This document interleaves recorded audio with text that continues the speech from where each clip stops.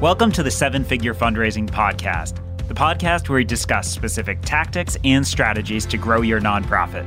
I'm your host, Trevor Bragdon.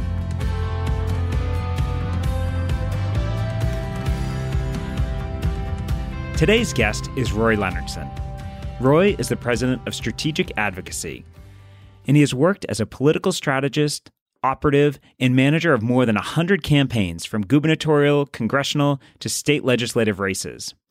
Roy has worked with some of the nation's largest companies and organizations. In his company, Strategic Advocacy, have built and accomplished record grassroots advocacy and political campaigns.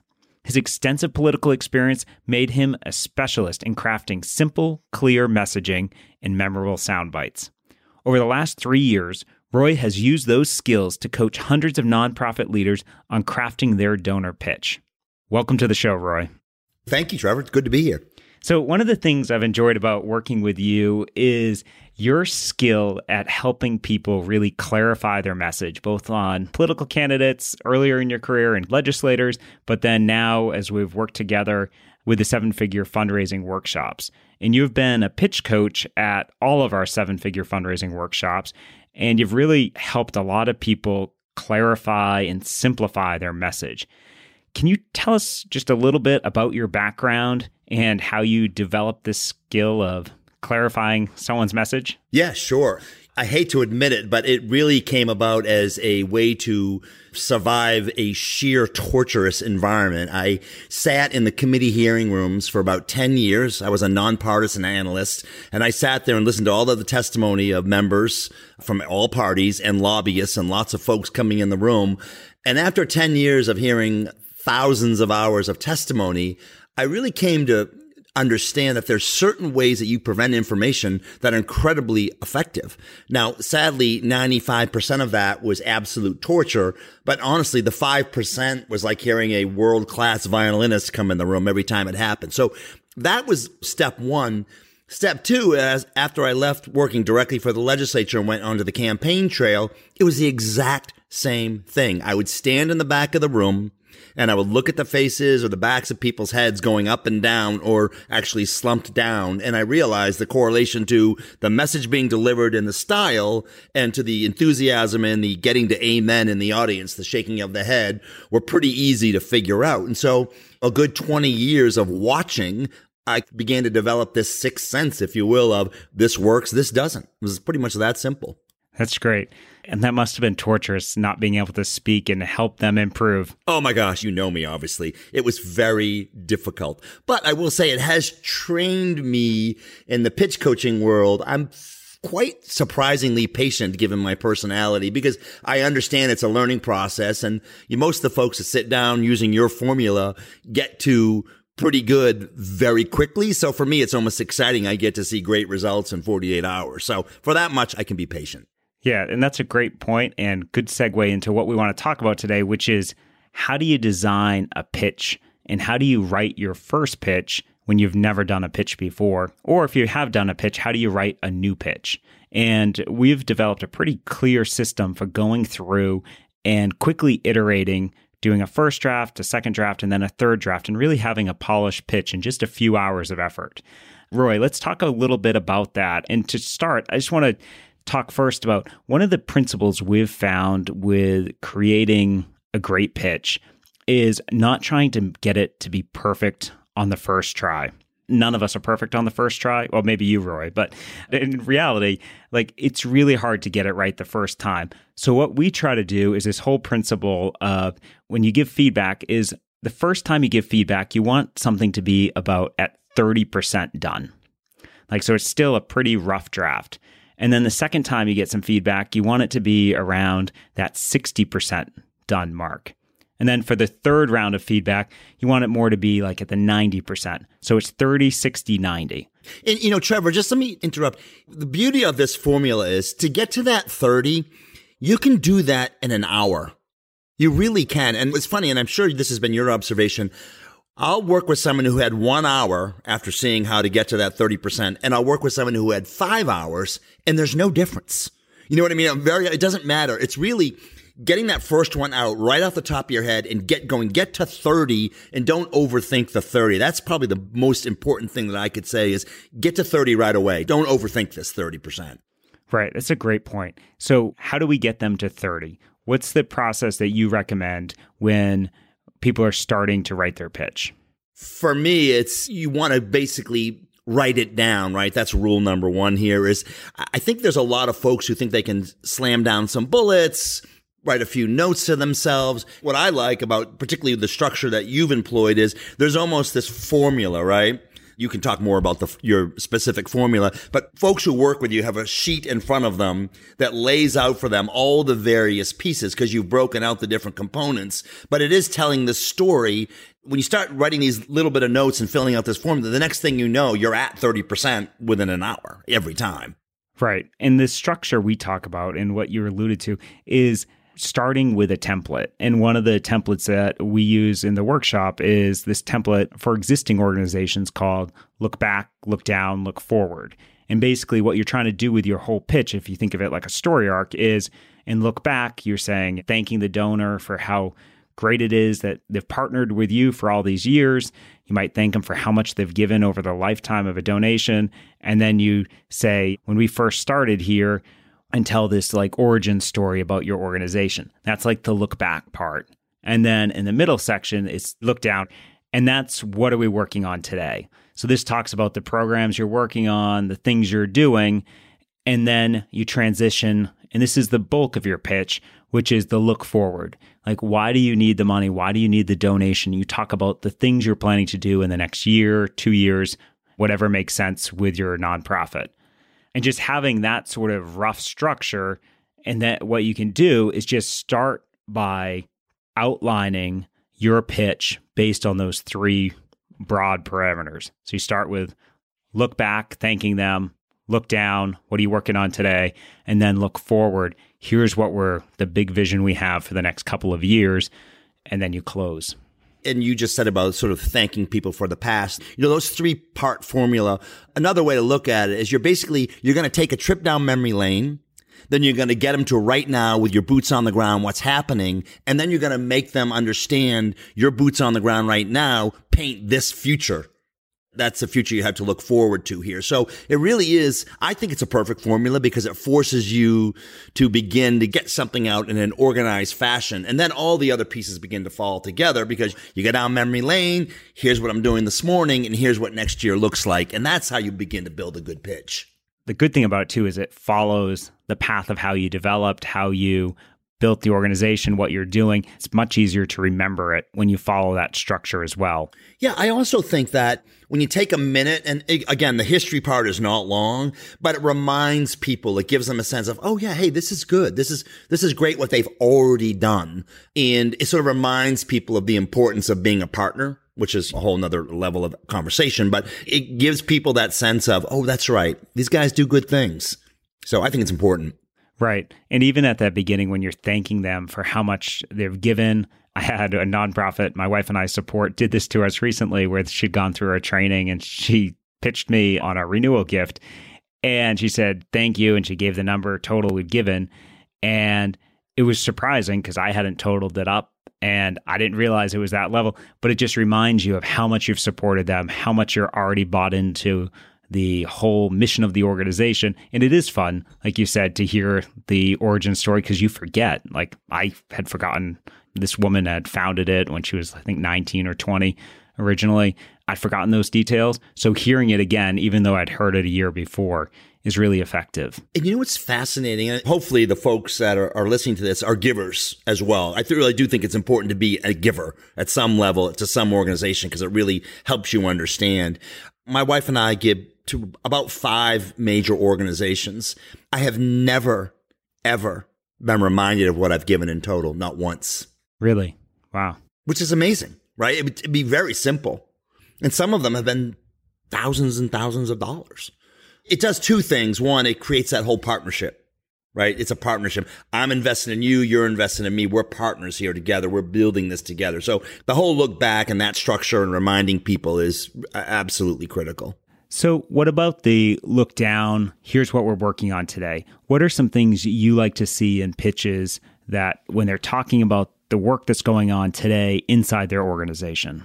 I think the most important thing, because we're really now just in the 30% mode still, right? We're looking at this first iteration, is jot down a couple of really interesting things you're working on. Don't overcomplicate it. Say, we're doing this, we're doing this. Generally speaking, at the 30% level, it's fairly dry, fairly boring, and not overly interesting. That's been my thing. Now, it turns out none of those things are true once I actually talk to them about what they're doing.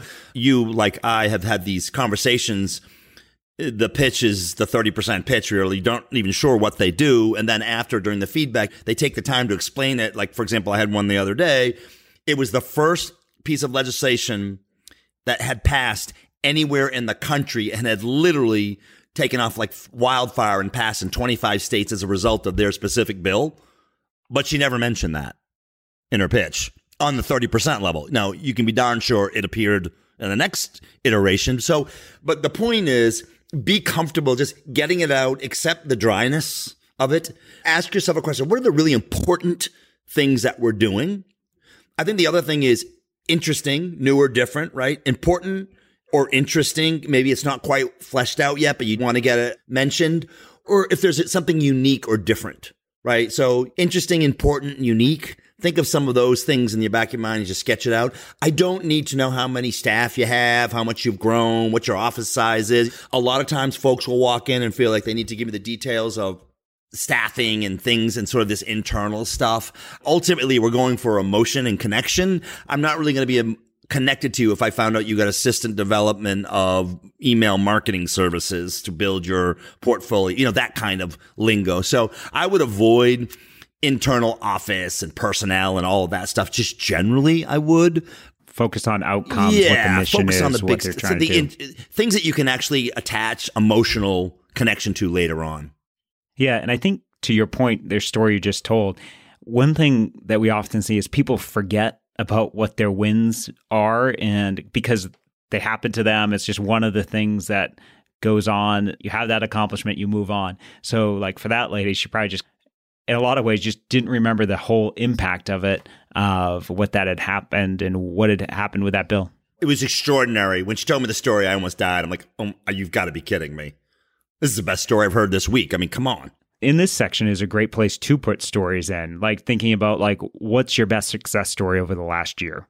Great place to have it here. You can say, and here's the big things we're working on today. In fact, let me tell you this story, my favorite story of the last year. Or you can say, let me tell you one story that just really encapsulates the work we're doing here. And one thing I will say, and my observation, it's not a fact, it's just something I've observed, is men are fairly quick to take credit for big things, and women are less so to take credit for big things. So I think particularly if you're a woman and you're putting together your pitch, it's not bragging, it's being proud of an accomplishment in a more aggressive way. I don't know if that's been my experience or there's a difference. Maybe you've seen that as well. But I think it's really important that women lean, maybe it's just a male thing. I mean, with two guys talking right now. I just really, to me, it's so powerful when women pull that stuff together and say it. It's just the whole vibe for me. Some of the most powerful things I've heard have been from these courageous stories that were told later on and didn't come out the first time. So that's just one observation I was having.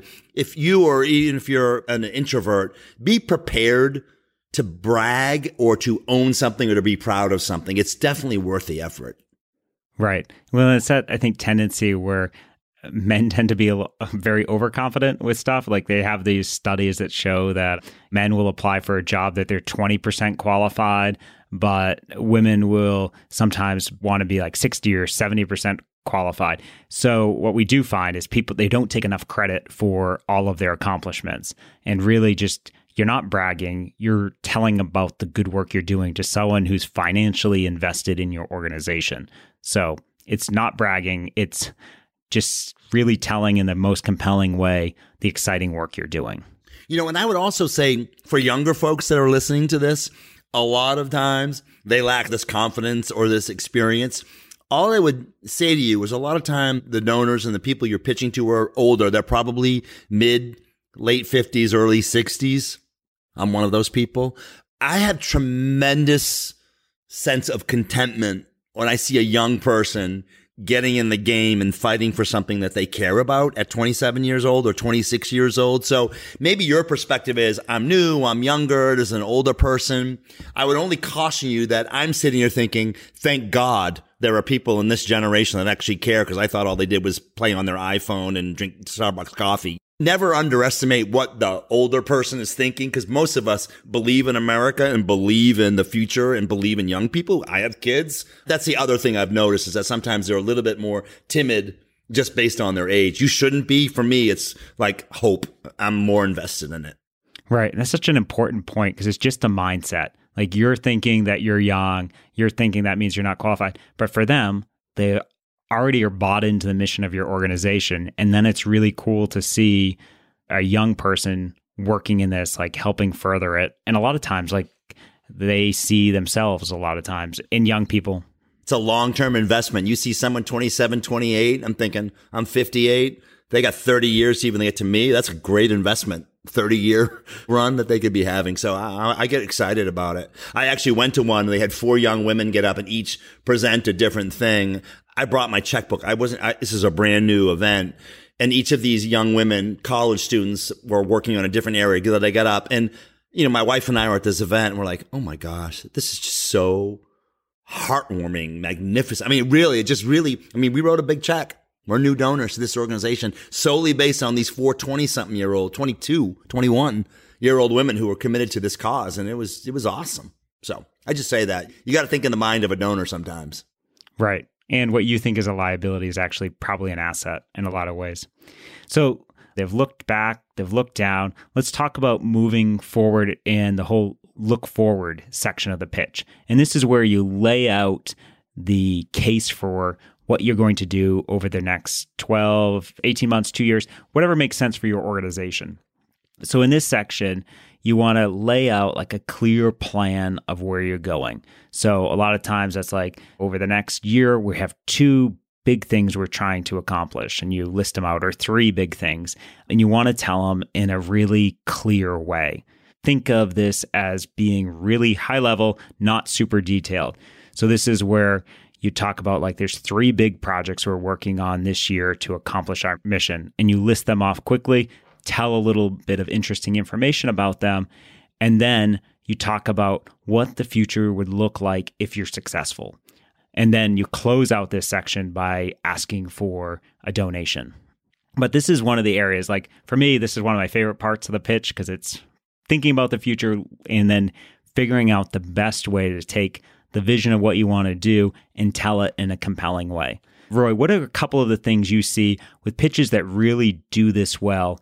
What have you noticed they do versus the pitches where they're kind of struggling to explain what they're going to do over the next 12 to 18 months? Yeah, there's 2 fundamental things that folks should think about when they're in this section is, 1, don't be dark. Like, don't remind me one more time of how bad things are or how difficult it is. You and I hear this all the time. They're talking, I'm thinking, okay, you should run and you should quit your job right now and get the heck out of wherever you are, because this sounds awful. I mean, right. Would you say 20% of the pitches will hear that sort of darkness? Yeah, on the first draft. On the first 30%. Draft, the 30. Yep. And so I would encourage you to see the light. Get out of your dark space. No matter how bad things are, hopefully you're doing this because you see the light. You see there is some light and you're going for that light. That's one. The other one is, don't tell me you're going to build me a yacht when really all you can really do is a canoe. That's one thing that we see. Don't overpromise by saying, there was a group in California that said, and we're going to do this statewide, blah, blah, right away. No. You're not going to do anything statewide in California. That's not going to happen. It's too big, too much. That right away, I'm doubting everything you're saying, versus someone from Nevada came in and said, we're going to focus on one city, one group, and we're going to make this our pilot project, and then we're going to bring it to Las Vegas, and then we're going to bring it to Carson City. So they had a plan in their mind. We're going to build this out, do a proof of concept, and then run it statewide. I was all in as soon as I said that, right? I believe that. Like, they were creating a future that was sort of one step at a time, and they were building a long-term future, not this Hail Mary pass. It's just not going to get caught. It's not. I know it's not. They know it's not. So I think it's important to keep scope in mind and be realistic. Right. And that's the whole, like, where people think sometimes with a big vision, it has to be like wildly big. That's like almost unbelievable versus your big vision needs to like push and stretch your organization, but it needs to be realistic of what can be accomplished. Like if you're a $250,000 nonprofit, pitching a $25 million vision's probably not going to happen immediately. Might happen over 5 years or could happen over 10 years, but that scale that quickly is not going to happen and not be believable. That's absolutely right. It would be like this. It'd be like playing a football game where you get one down. I believe that you're going to need several attempts as you move the ball down the field. I just know that instinctively in anything, honestly, it doesn't matter if it's politics or life or raising kids or making dinner, it's incremental. And so I just think it's really important that you understand the importance of moving things down the field and not trying to get the 100-yard pass and have one chance at it. It's not going to happen. Right. And for donors, like if they're entrepreneurs, if they built businesses, they didn't build their business by one Hail Mary. It was usually an iterative process where they tried something, it was right, it worked a little bit, then it stopped working, they fixed it, they kept iterating and moving on. So they're going to expect you to be doing the same thing. That's exactly right. Or Trevor, more specifically, there's a 99% chance the person you're sitting in front of had to put their payroll on their credit card or failed. This is just a very excellent chance that an entrepreneur failed many times or couldn't make payroll. So understand that who you're sitting in front of because they understand how it works. So to that point, what about looking forward and looking at the future? When you're painting that picture, you talked about it being a little dark sometimes, which we definitely see.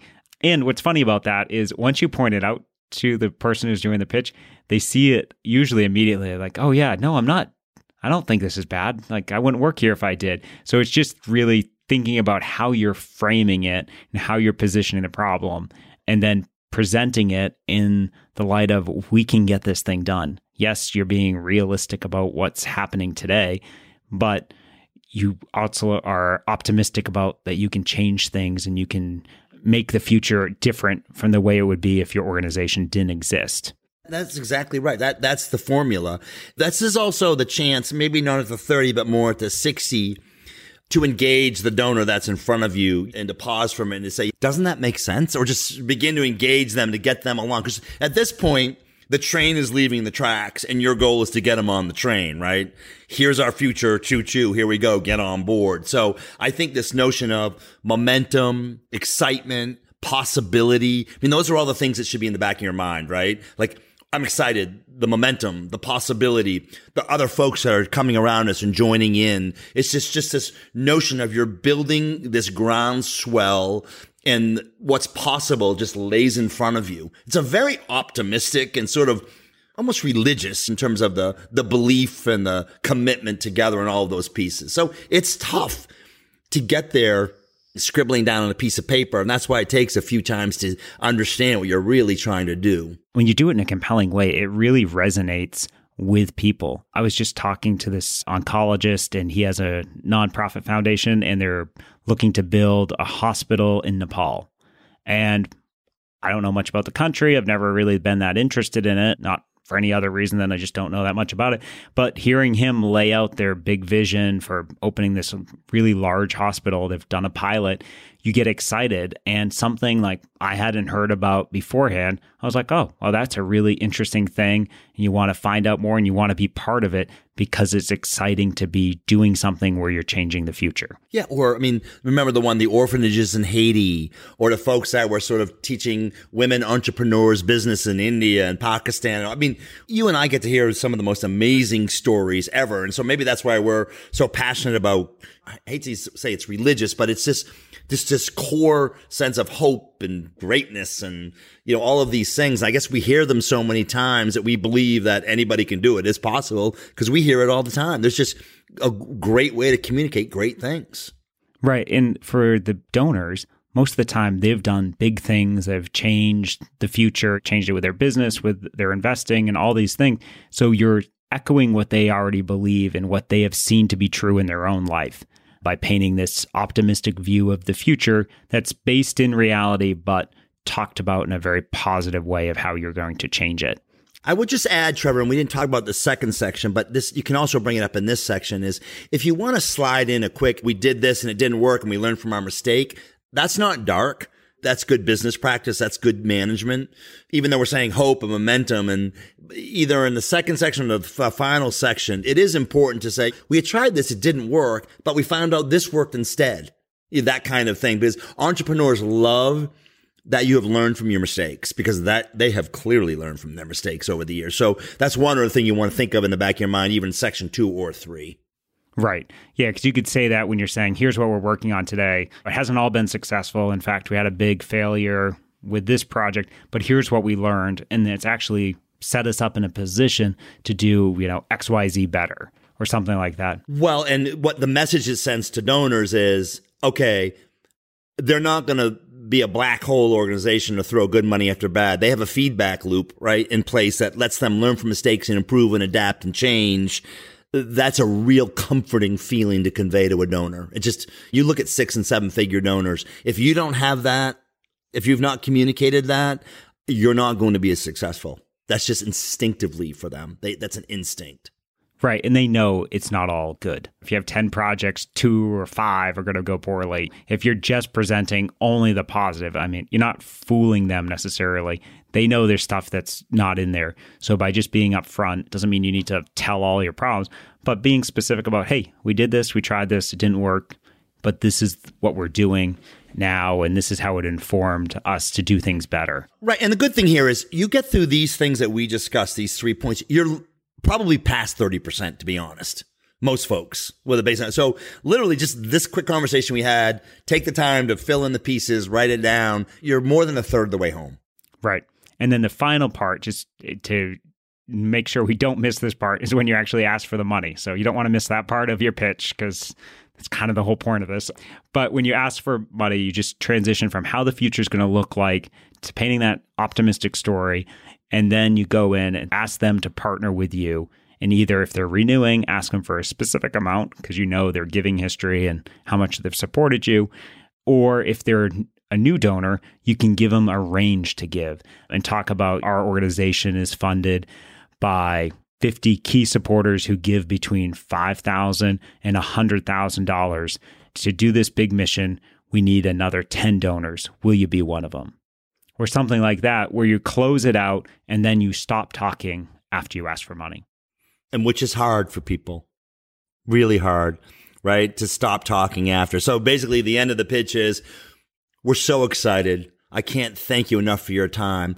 We really want you to be a partner with us for $20,000 to make this happen. Silence. It's awkward, right? It is. It's awkward. It's hard. And a lot of times when we're doing the pitch coaching, we'll be silent for a little bit just to get them used to it. Right. And honestly, like a 10-second silence seems like a lifetime. But when you're trying this out, when you're practicing, practice the silence just so you're getting used to feeling comfortable just waiting for the other person to respond. So let's talk about the 60%. We've probably a little past the 30% mark as we've talked through doing an outline, getting that rough first draft. But one of the things, you mentioned this at the beginning of the show, one of the things that's really important is you're writing down your pitch. And if you do a bullet point outline when you first start, you want to go through and write it out. But one of the things that's really hard for us to do is, because most people who work in nonprofits are pretty good writers, because they have some sort of background in like research, or they've done a lot of work, gone to college and these things. So they're good technical writers, but it's really hard to write how we speak. So one of the tricks or hacks we've found that works really well is, once you have the bullet points down, is dictating the first draft of your pitch.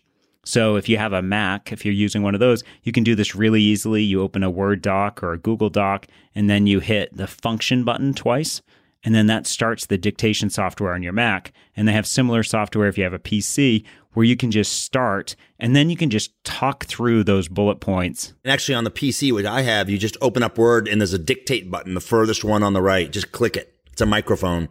That's it. Even easier.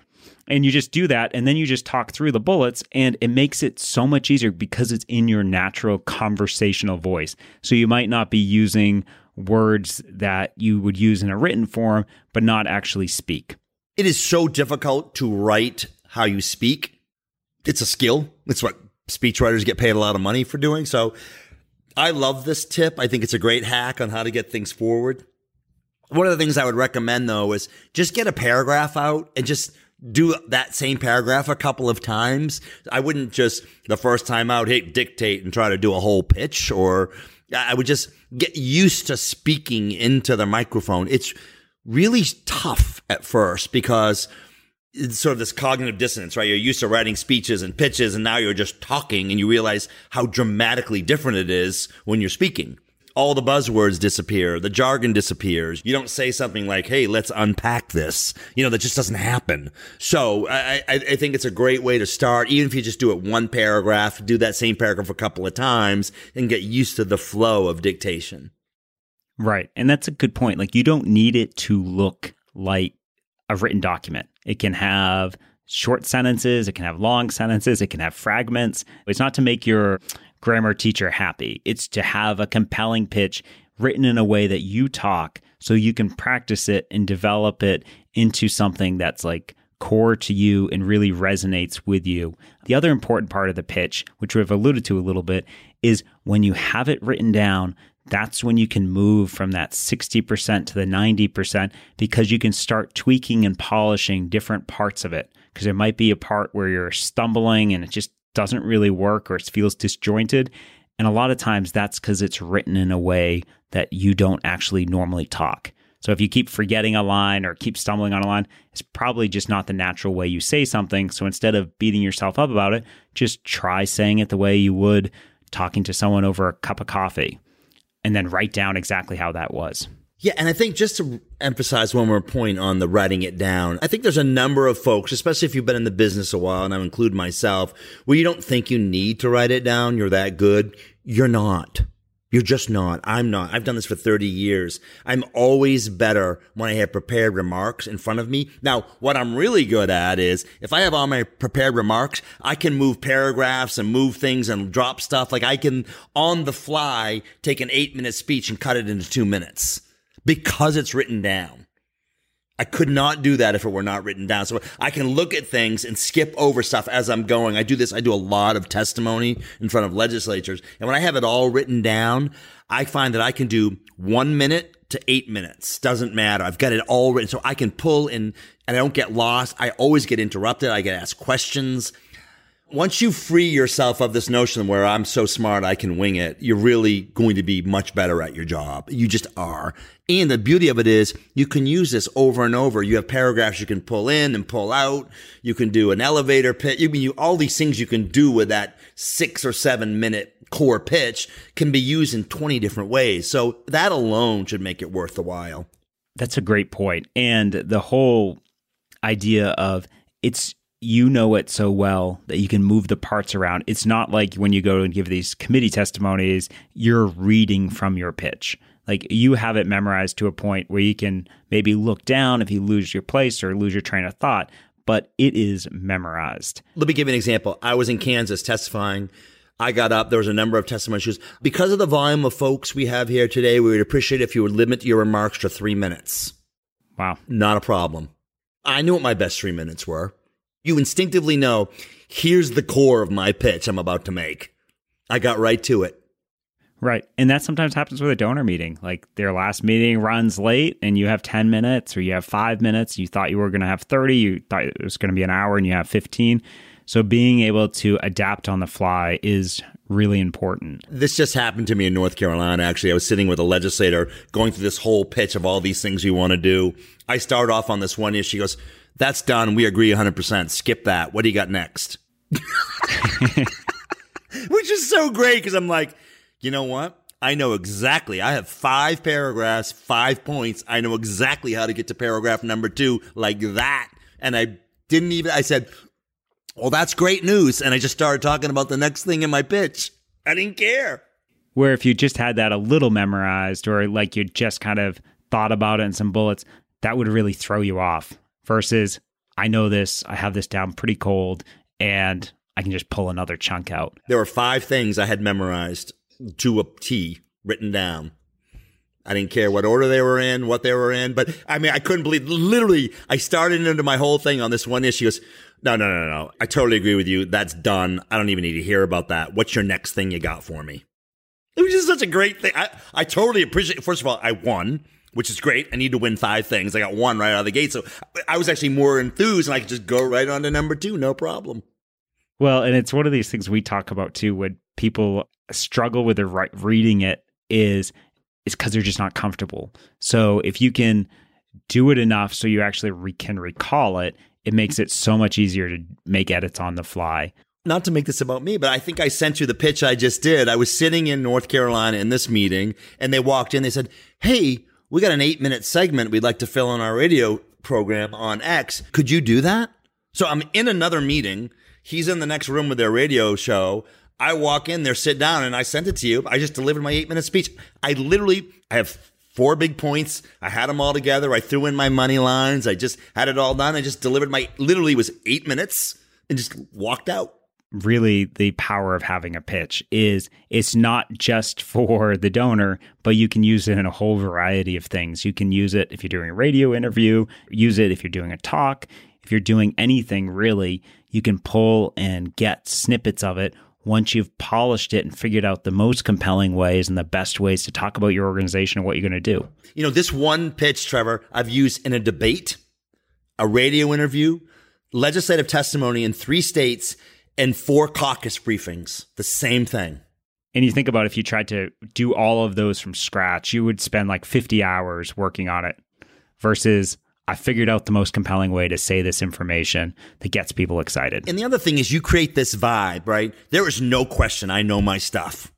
Even if you disagree with me, they think, well, he knows his stuff. You know what I mean? So there's the benefit of the confidence and the delivery. And just when you get in there, people are like, oh, this guy owns the room. It's his thing. I may not agree with him because I'm usually in more hostile situations than donor meetings. So let's talk about, you mentioned a couple minutes ago, the money line. Let's talk about getting to that 90%, the polishing, and tell us what a money line is and then how to incorporate it into your pitch.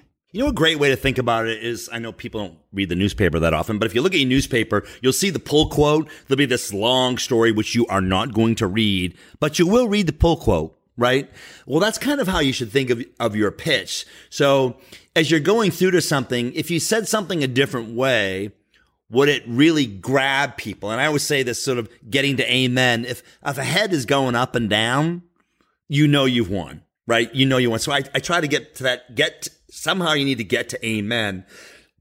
You know, I've given you that one example of a candidate I was working with who said he wanted to limit government spending to the consumer price index plus the population and blah, blah. He would go on and everyone was nodding off. And we decided that he could probably say it a little bit differently. So we came up with, hey, look, if you elect me, spending's never going to go faster than your paycheck.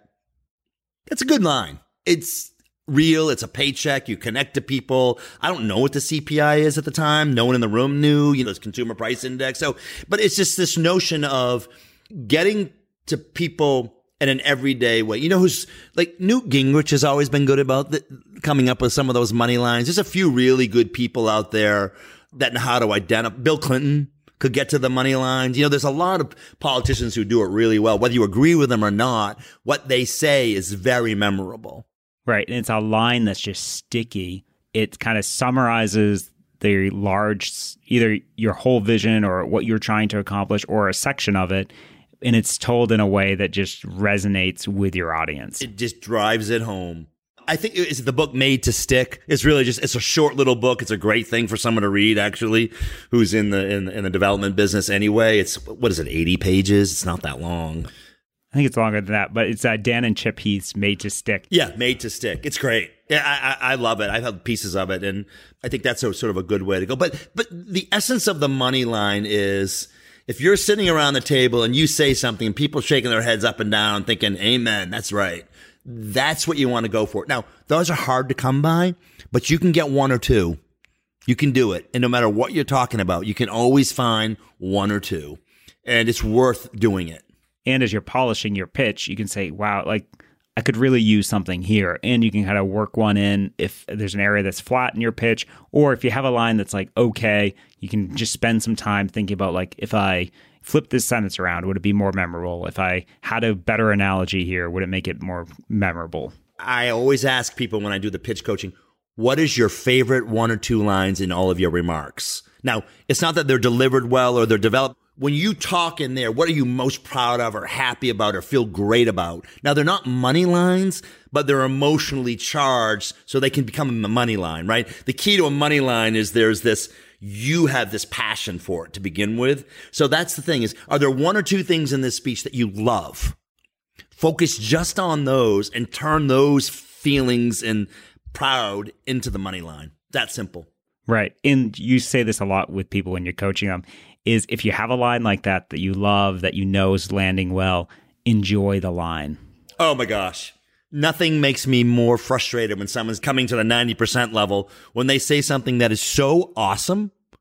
I'm like listening to them like, oh my gosh, that's incredible. And they go right on to the next sentence. They don't even enjoy like they're like these robots reading out this thing. And so I always say to folks, we talk about having highlighters, right? I would say take the yellow highlighter and anything that you enjoy that you're personally proud of, put it in yellow and write the word enjoy and look up and smile at the donor. Let her know or let him know that you are damn proud of this moment right here and you want them to enjoy it as much as you are. It's very, very effective. Right. And they're enjoying the moment too. So you're giving them a break, a little just pause. It's not like you're doing 10 seconds. It's just for 1 or 2 seconds, just letting them process that and enjoy the line. The problem with not doing that, when you're getting to the 90% level, you're getting nuclear at this point.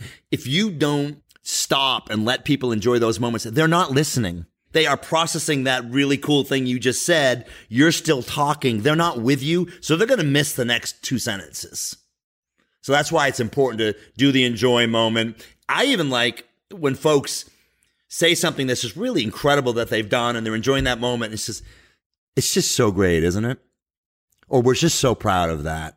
Just say something like that. Like give it a nice bracket, if you will, of the moment and then move on. And you can say, but there's even more.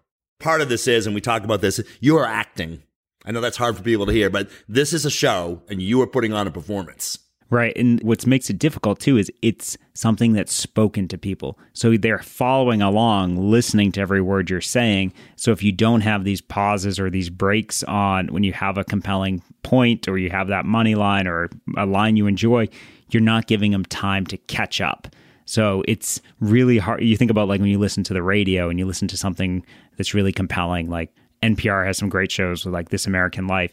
Like you can tell they put pauses in to allow you to process the information so the story flows well while you're listening. And it's the same way when you're speaking through a pitch. Listen, there's 1,000 things. I don't have it in front of me. One of the guys, I just really enjoy his presentations on PowerPoint and giving speeches. And I told you that he's this thing, there's like all these little things, like 100 or more things that you can do in a speech that makes great speakers.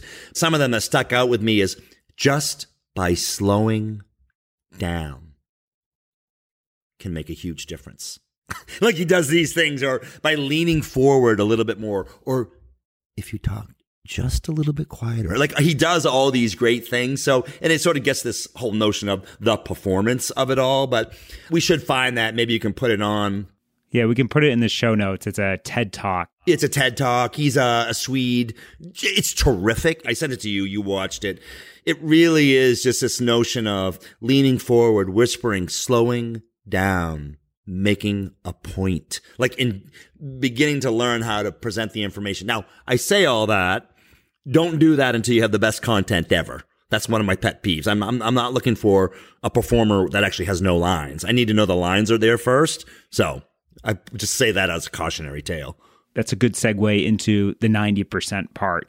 Like this is where you're practicing your pitch. You have it down. There might be 1 or 2 spots that still need some improvement, need some help, but most of it is really good. And this is where you're doing the polishing. You're figuring out, here's the line I'm going to slow down on. Here's the line I'm going to speed up maybe, or be more excited when I'm talking about it, and really figuring out where are the parts where I might want to lift the emotions going through the pitch. Or some show and tell, right? Don't forget. I mean, this is, if you're talking about orphanages in Haiti, show me some kids that you're saving, or show me the facility that you're building, or put a picture in front of me, like anchor me. You know what I mean? Just get me there with that stuff.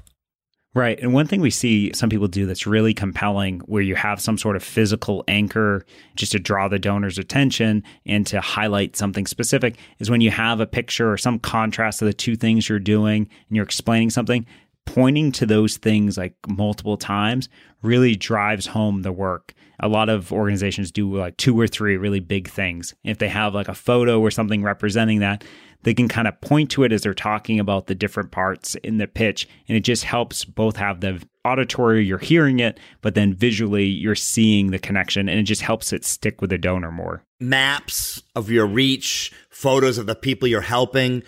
Occasionally, I would say less than 50% success rate, in my opinion. A quick little video on your phone. That's tough. I caution people to run to provide videos, but it can work. I've seen it work. I've seen it not work more. But there's a number of things that you can do to sort of illustrate. I don't know if this is the best spot, but I want to make sure that we don't forget this. And it's the 60 to the 90 is going through with a highlighter, once again, sort of highlighter magic here, and making sure that you have lost the jargon, either the jargon of your industry that you're in, right? Whether it's government or healthcare or your movement. Try to go through and say, gee, this is jargon. And then just everyday jargon that I'm hearing, like move the needle, leverage, drill down, take something offline, 110%. Let's get on the same page. Low hanging fruit, unpack drives me crazy for some reason. There's a lot of really crappy words out there that folks are using in their pitches. Just go through that. And just, I find if you just read it out loud, I work with one person. He gives me his 30% pitch. And then I read certain paragraphs out loud, and he's literally cringing in his chair. He goes, I can't believe I wrote that. Like, he never read it out loud. He just wrote it. And then I read it out loud back to him, and he's mortified. The sooner you can get rid of those, I think it's easier to do it from the 60 to 90, honestly, because this is about substituting words. Instead of saying unpack, let's talk about. You know what I mean? There's all kinds of normal language you can use. It's not drill down. Let's take a closer look here for a minute. That kind of language, to get rid of all that. So that's just one of my pet peeves. I find it's almost like the chalkboard scraping with the fingernails for me. When I hear some of those words, I can't even get out of my own way. And a good way to like try it out is just say, like, would I say this to someone I was having a cup of coffee with, having a beer? Would I ever use that word? If the answer is no, don't have it in your pitch. Unless it's a very technical thing and it's really important to be specific about it for some reason. The other thing is, because we work in our sector of the industry or our nonprofit sector, it's really easy not even to remember what your jargon is. So if you give your pitch and just hand it to like a spouse or a friend or, someone like that, then have them go through it after you've gone through it, and they'll point out another 15 or so of these just buzzwords that you're used to saying because they mean a lot in your industry, but won't mean a lot to other people. Nope, that's exactly right. And it's pretty easy to do. And once you do it, you'll start to laugh at yourself. Imagine like you and your wife are going to go out to dinner and you say, hey, why don't we drill down what the plan is going to be tonight? I mean, just the language that you use. Hey, why don't we unpack what we're going to talk about when we meet our friends? It's crazy. Maybe that's how consultants speak, though. It could be. Yeah. Well, just to wrap things up, what are some final things people should be doing at this 90% mark just to really hone in and get their pitch ready for the first time they're giving it to a donor? Well, I think the best advice I heard came from Taryn Bragdon, who you know, and maybe you're the one that made him do this, but it's for every minute of your speech is a couple of hours of practice, which is extraordinary, even more, honestly, for some of his bigger commitments. So if you have an 8-minute speech, you should be looking at 16 to 20 hours of practicing the 90% speech. That's a lot of practice. I think the pitch that I do around the one issue I talk about probably worked and reworked it and then have given it so many times, 30 plus hours of delivering it and honing it and working it. So I'm completely comfortable with it now. So that'd be the one point is, here's the best way to describe it. You know, when you see someone, you're like, wow, that person's amazing. They're just so naturally talented. That's not true. They literally practice. What is your thing about, was it Serena Williams? Right. She has this line about someone asked her, how'd you get good at tennis? She said, well, I played a lot of tennis. Exactly. No one is great naturally. People are great. The difference between really good or very good and great is commitment and practice. It really is. So I think that's the most important thing you should remember is that people who are delivering at this level do it because they've practiced and they did it a lot. Right. And one way you can do to really have a good feedback loop and really improve quickly is videoing yourself while you're practicing it. And there's a couple of ways of doing it. You can have like a friend video you, like just with something simple like your iPhone or an iPad, and go through your pitch and then rewatch it. It's painful for everyone to rewatch it. Everyone finds it painful to watch themselves on video. So just do it. It's really helpful. I find it painful to listen to myself on this podcast when I, listen to the episodes, but it's really helpful for improving. You notice all these weird tics you have. People tell me I look like a professional wrestler or a hockey player. I'm like, I have all my teeth. I don't understand. You do kind of have that look now, though, Stone Cold Steve Austin. That's my look I'm going for now. Right, exactly. And just to recap, just put yourself on video, watch it, do it again, improve, and you'll be amazed how quickly you go through and just improve, and you just get that quick feedback loop of getting better each time. It'll be painful, but you'll get quicker so much faster. So to wrap things up, Roy, what's one thing you would recommend people do after listening to this podcast? What's a way they can take action today? One thing I'd love to do is to take your advice, which is go to your Mac and do the whatever you have to do to dictate, or go into Word and hit the dictate button. Do a paragraph of your organization today. Just get on there and speak that paragraph, like testify in front of your computer and get that one paragraph out there just to see what it feels like to do it. Like, think about what you want to talk about. Take just a second, take literally 5 minutes, hit the record button and deliver it, and then read it back. That's what I would do. That's a great first step. And it gives you a chance to see, is what I'm saying today compelling? Is it something that would get donors to give when you're describing your organization? And if the answer is no, which it is for most of us, so the first time we try something, just improve it. Yep, and then get into the 30% mode of the look back, look down, look forward, and get going. But I would like to see everybody just do the quick record, do it, give a spiel, just so you understand the difference between giving a pitch and writing something down for an op-ed. They're not the same thing. Exactly. Well, where can people find out more about you, Roy? I think they could just call you and ask. You probably know me better than anybody else in America right now. I don't know. I like to think I'm pretty stealthy. Strategicadvocacy.com is my company, and they can always send me an email at roy@strategicadvocacy.com, and I'm more than happy to give anybody some free advice. Perfect. And if you'd like to get pitch training, come to one of our trainings. Roy's always there, one of our pitch coaches. Well, I promise you, you will never be the same. Yes, exactly. In a good way, right. All right. Well, thanks a lot for being on the show, Roy. Thank you very much. Thanks for listening. To learn more about seven-figure fundraising and our training, visit sevenfigurefundraising.com. Finally, if there's one person you know would benefit from hearing this episode, please take a minute and share it with them. Thanks.